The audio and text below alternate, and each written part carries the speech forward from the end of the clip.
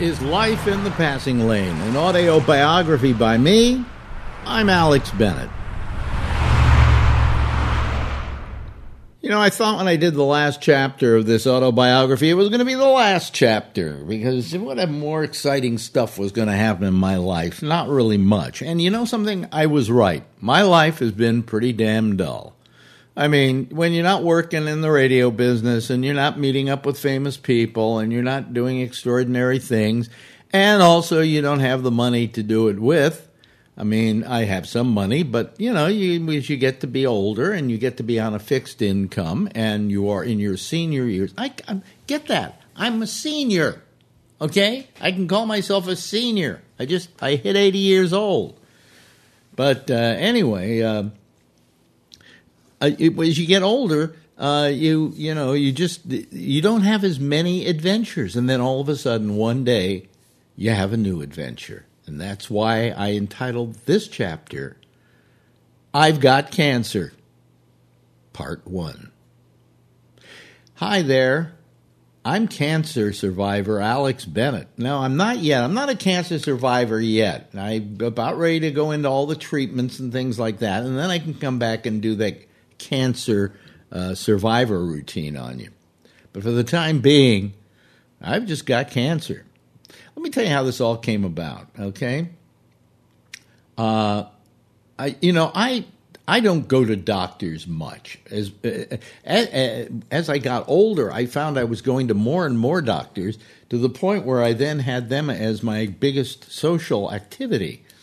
You go to the gastroenterologist, and you go to your GP, and you go to your heart guy, and you go to this guy and that guy, because as you get older, they begin to worry about you, you know. And so at my age, they really worry about you. I mean, everything goes wrong with you. If you got a wart on your finger, I don't know, we better take care of that. We got to make sure you don't have. But, you know, if you have something else when you're like 20, they just go, you just got a wart on your finger. What the hell? It's no big deal. But when you get to be my age, they worry about everything. So anyway, that being said, let's go back a few years, all right? To the point where my prostate decided, you've had enough fun with me, now I'm going to get even for all that fun. And I suddenly found that I was having to go to the bathroom more and more often. Now, let me explain to guys who don't know, and to women who really don't care. The prostate happens to be a gland that men have that secretes, you know what you call pre-cum, that clear liquid that comes out with sometimes before your sperm comes out, but then it comes out sometimes with the sperm and everything. It's kind of like it's a fluid that drags the rest of it along. Anyway, that's what it is. What some people call pre-cum. And it secretes that, and that's its main job. And it is located down around the rectum and down around, well, not just down around, the urethra. Let me explain. I hear I have to be a doctor, right? And I'm not. Let me explain the urethra. The urethra is women have them too, goes right through, and you pee through it. That's where your urine comes through. It goes from your bladder through the urethra, out your vagina or penis or wherever you excrete urine. All right? Only on men, before it gets out, it goes through the prostate, because the prostate is kind of like donut. It's about the size of a walnut, and it's like a donut, and the urethra goes right through it. All right?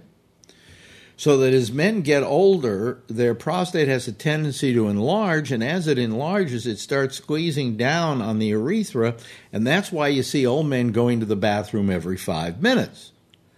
Like I first got it really bad when I was hitting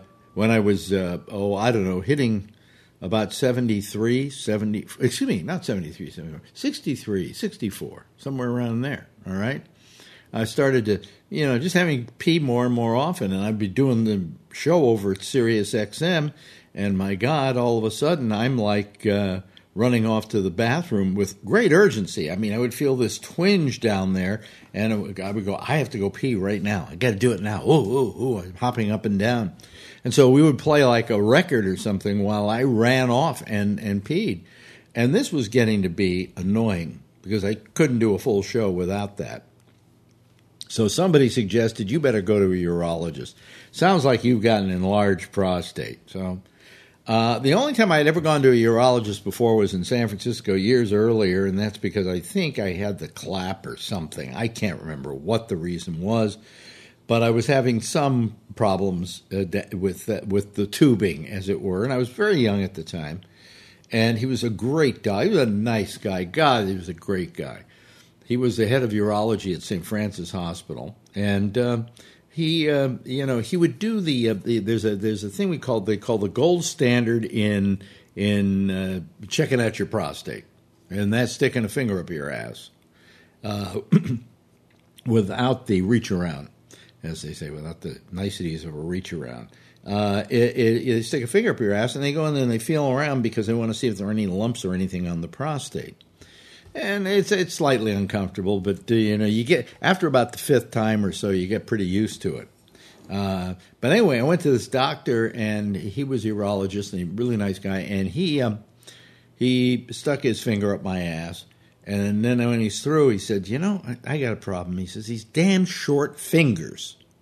And I'm thinking to myself, if you go into urology, maybe if you've got short fingers, you should think maybe about some other specialty besides urology, because you got to stick your finger up there and feel those things, and if it's too short to get to them, well, anyway, nice guy. I liked him. That was it. That's the only urologist I ever saw.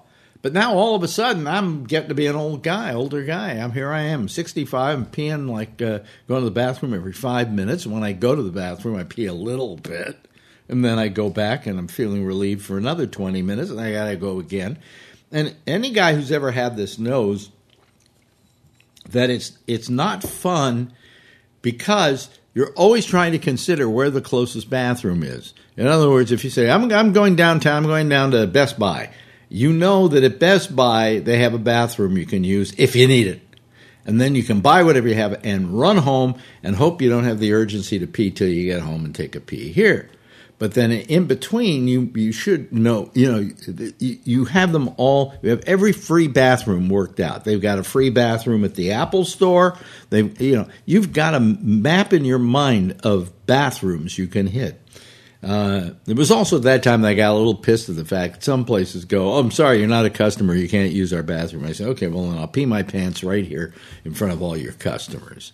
But anyway, it gets that bad.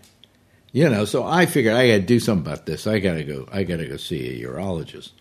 So I can't remember. I had a doctor at the time. He wasn't a very good doctor. And I said, I need to go see a urologist. And they say, well, here's the urologist to go see. So I go to see this guy. And first of all, the thing that always amazed me about urology offices is you look around and there's not a young guy there. Okay? There isn't a young guy. That's it, plain and simple. It's just old guys sitting there, and some old women too, because women do get urinary problems, but they don't get them quite the same way guys do. Urologists basically, I think, deal more with a male clientele than a female clientele, although I may be wrong. And this guy is really weird. It was like he was always fishing for stuff to do. And this is the guy who decided that I needed what they call a cystoscopy. Now, they have all these oscopies, all right? Colonoscopy goes up your ass, looks at your colon. What do they call it? There's one that goes through the throat. I'm trying to remember the name of it now. They shove a telescope down your throat and look at your area down there, your esophagus and so on. The one I told you goes to the colon, and then they got this little thing called cystoscopies. It's a thing where they guys. Well, let me warn you: if you're squeamish about what people do with penises, just kind of like go up about a minute and get out of this area because I'm going to say something that's going to make you feel very uncomfortable if you don't know about it already. A cystoscopy is when they stick this tube up your penis to look at your bladder. And you would think, okay, it's probably a little like a fiber optic little thing, and they just put it in there and they look. No. You go in there, you're lying there getting ready, and they finally unveil it because it's sitting on a table with a cloth over it so you don't see it. And it's like a fucking boa constrictor. It's huge. You know, I say, do you have anything a bit larger? Because I'm going to need it. No, but I mean, they then put some numbing agent in your penis. Oh, boy. I really shouldn't even talk. Anyway, what happens is they go up the penis, they go take a look at your bladder. My line to him was, unless you find gold in there, I'd get out pretty soon. And it took him about 2 minutes. And that was it. And then I went home, and I came down with a fever, and I had an infection, and they had to give me antibiotics because somehow his boa constrictor wasn't sterilized enough. All right? But for some reason, I'm an asshole, and I keep going to this doctor.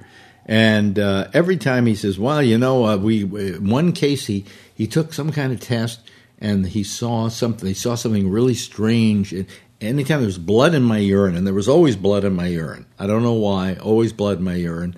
Most of the future urologists that I would tell this to, and I said it was always the case, they go, oh, okay, we understand. Because some men have that.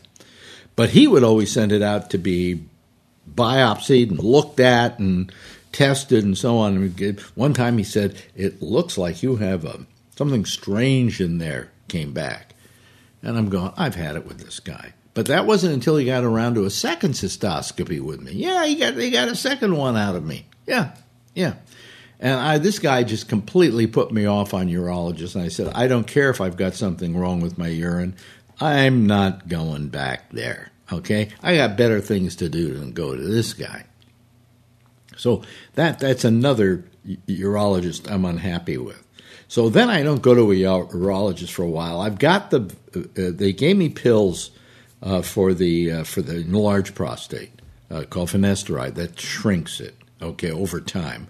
To take care of it immediately, they give you Flomax for today. They actually give you Cialis, daily Cialis, which does the same thing Flomax does, and it gives you a boner as well. But I did get those prescriptions, and so I managed to just keep getting the stuff. I went to my GP, and I said, by the way, I've run out of finasteride. He said, okay, here's a prescription for that. He said, no Flomax. He gave me a prescription for that, and we were good to go. You know, and I just for a while, I didn't go back to a urologist.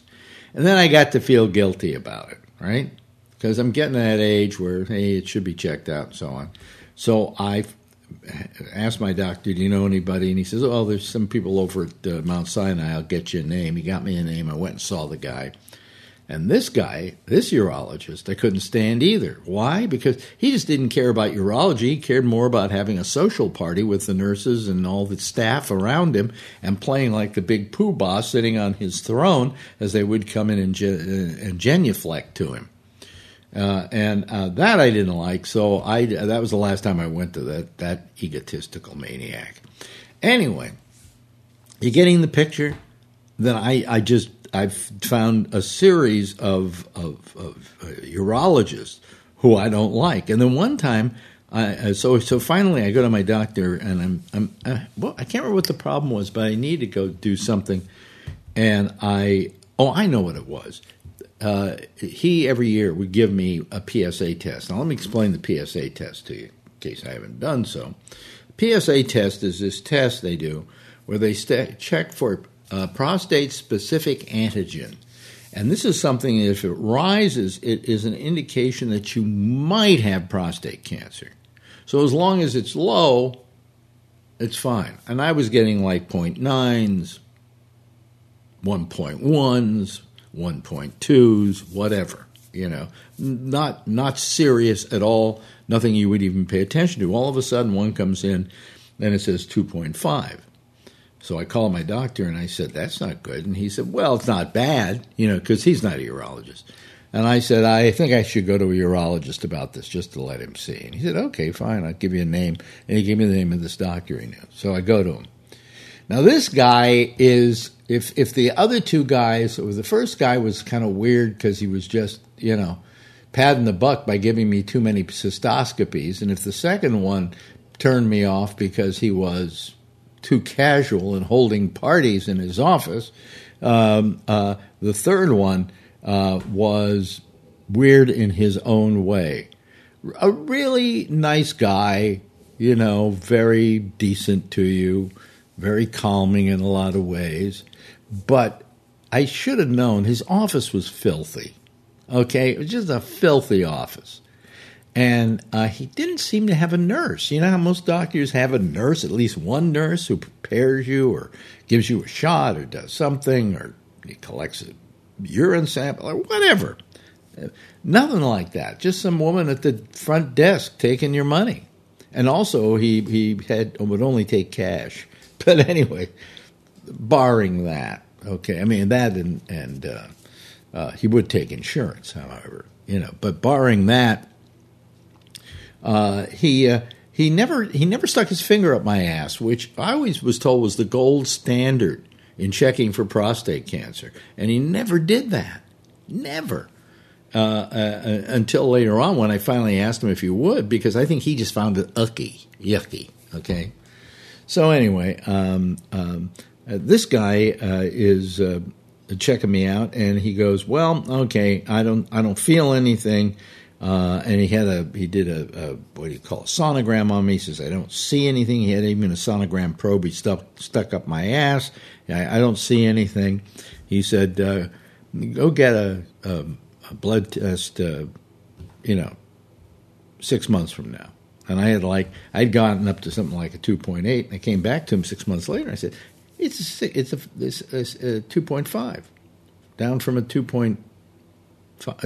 It was a 2.8 or something like that, and it went down to a 2.5. And I said, it's down to a 2.5. He says, okay, well, come back and see me in another 6 months and go down and get a blood test. So I go down and get another blood test. Now it goes up to 4.3. He says, I think you better get another blood test in 6 months. And I go in another 6 months, and it's gone up to like a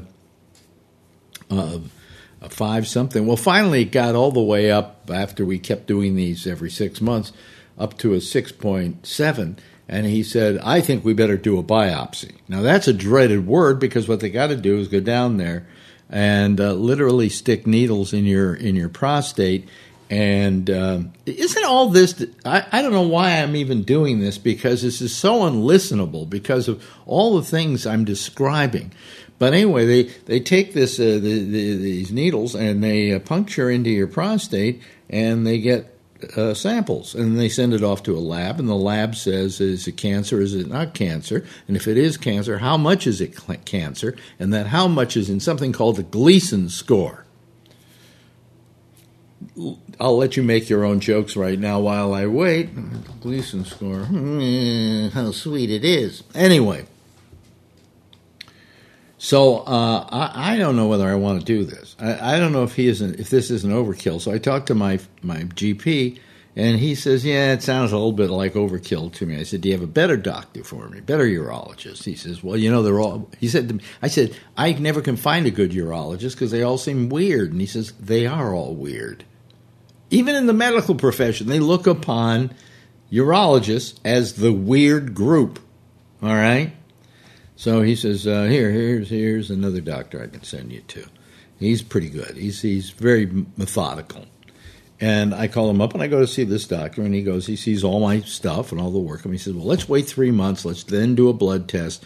Then let's see what comes back. Okay? So he's very cautious about this. And I come back 3 months later, and I do the blood test, and it comes back, and actually my 6.7 went down to a 4.3. That's almost a third down? Okay? That's almost 33% less than it was. So that's a good sign, he said. But there's a problem. I had them do a 4K test, and this is a test they do where they do some extra stuff, and he said there's a 46% chance you've got a Gleason 7. Now, at Gleason 6, yeah, you've got cancer, but they just say, well, wait and watch. When you get a Gleason 7, they say, maybe we got to do something about this. So it comes back, and it's a Gleason 7. How sweet it isn't. And he said, I think you better go see what do you call it, oncologist. Now, let me tell you for a moment what oncologists are. Oncologists are guys who deal with cancer, okay? They're cancer doctors.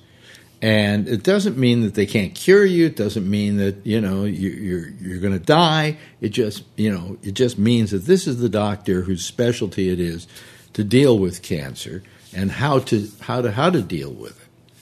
And he sends me to this doctor here in New York who has a certain specialty. His specialty is prostate seeds. I'll explain that to you. All this has to be explained to you so that you know what we're dealing with here. The prostate seed procedure is they actually take little rice-sized grains of isotopes and stick them in your prostate, and where it sits and radiates for about 2 months and hopefully kills all the prostate cancer that's there. But he said this was his specialty, and it was so much his specialty that 20 years ago he became famous because he was the doctor who implanted prostate seeds in Rudy Giuliani, who unfortunately we know to this day is still alive and making our lives a living hell. But I'm not going to hold that against my doctor. And he came up with processes that advanced the way in which the seeds were done and made them less of a problem to people when they did it. And it was he is the go-to guy on this kind of thing. But it is his specialty, So does he like other kinds of radiation? Well, I go to see him, and he says, well, from what I see, here's what we're going to do. He says, first, you're going to get what we call stereotactic radiation, which it goes by a brand name in other places of CyberKnife, but it's no different than what we're going to do to you, okay? He said, we're going to basically do the CyberKnife on you.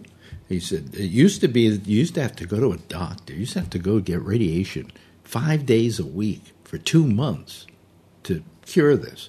Now, the CyberKnife, it's like 5 minutes of 45 minutes each.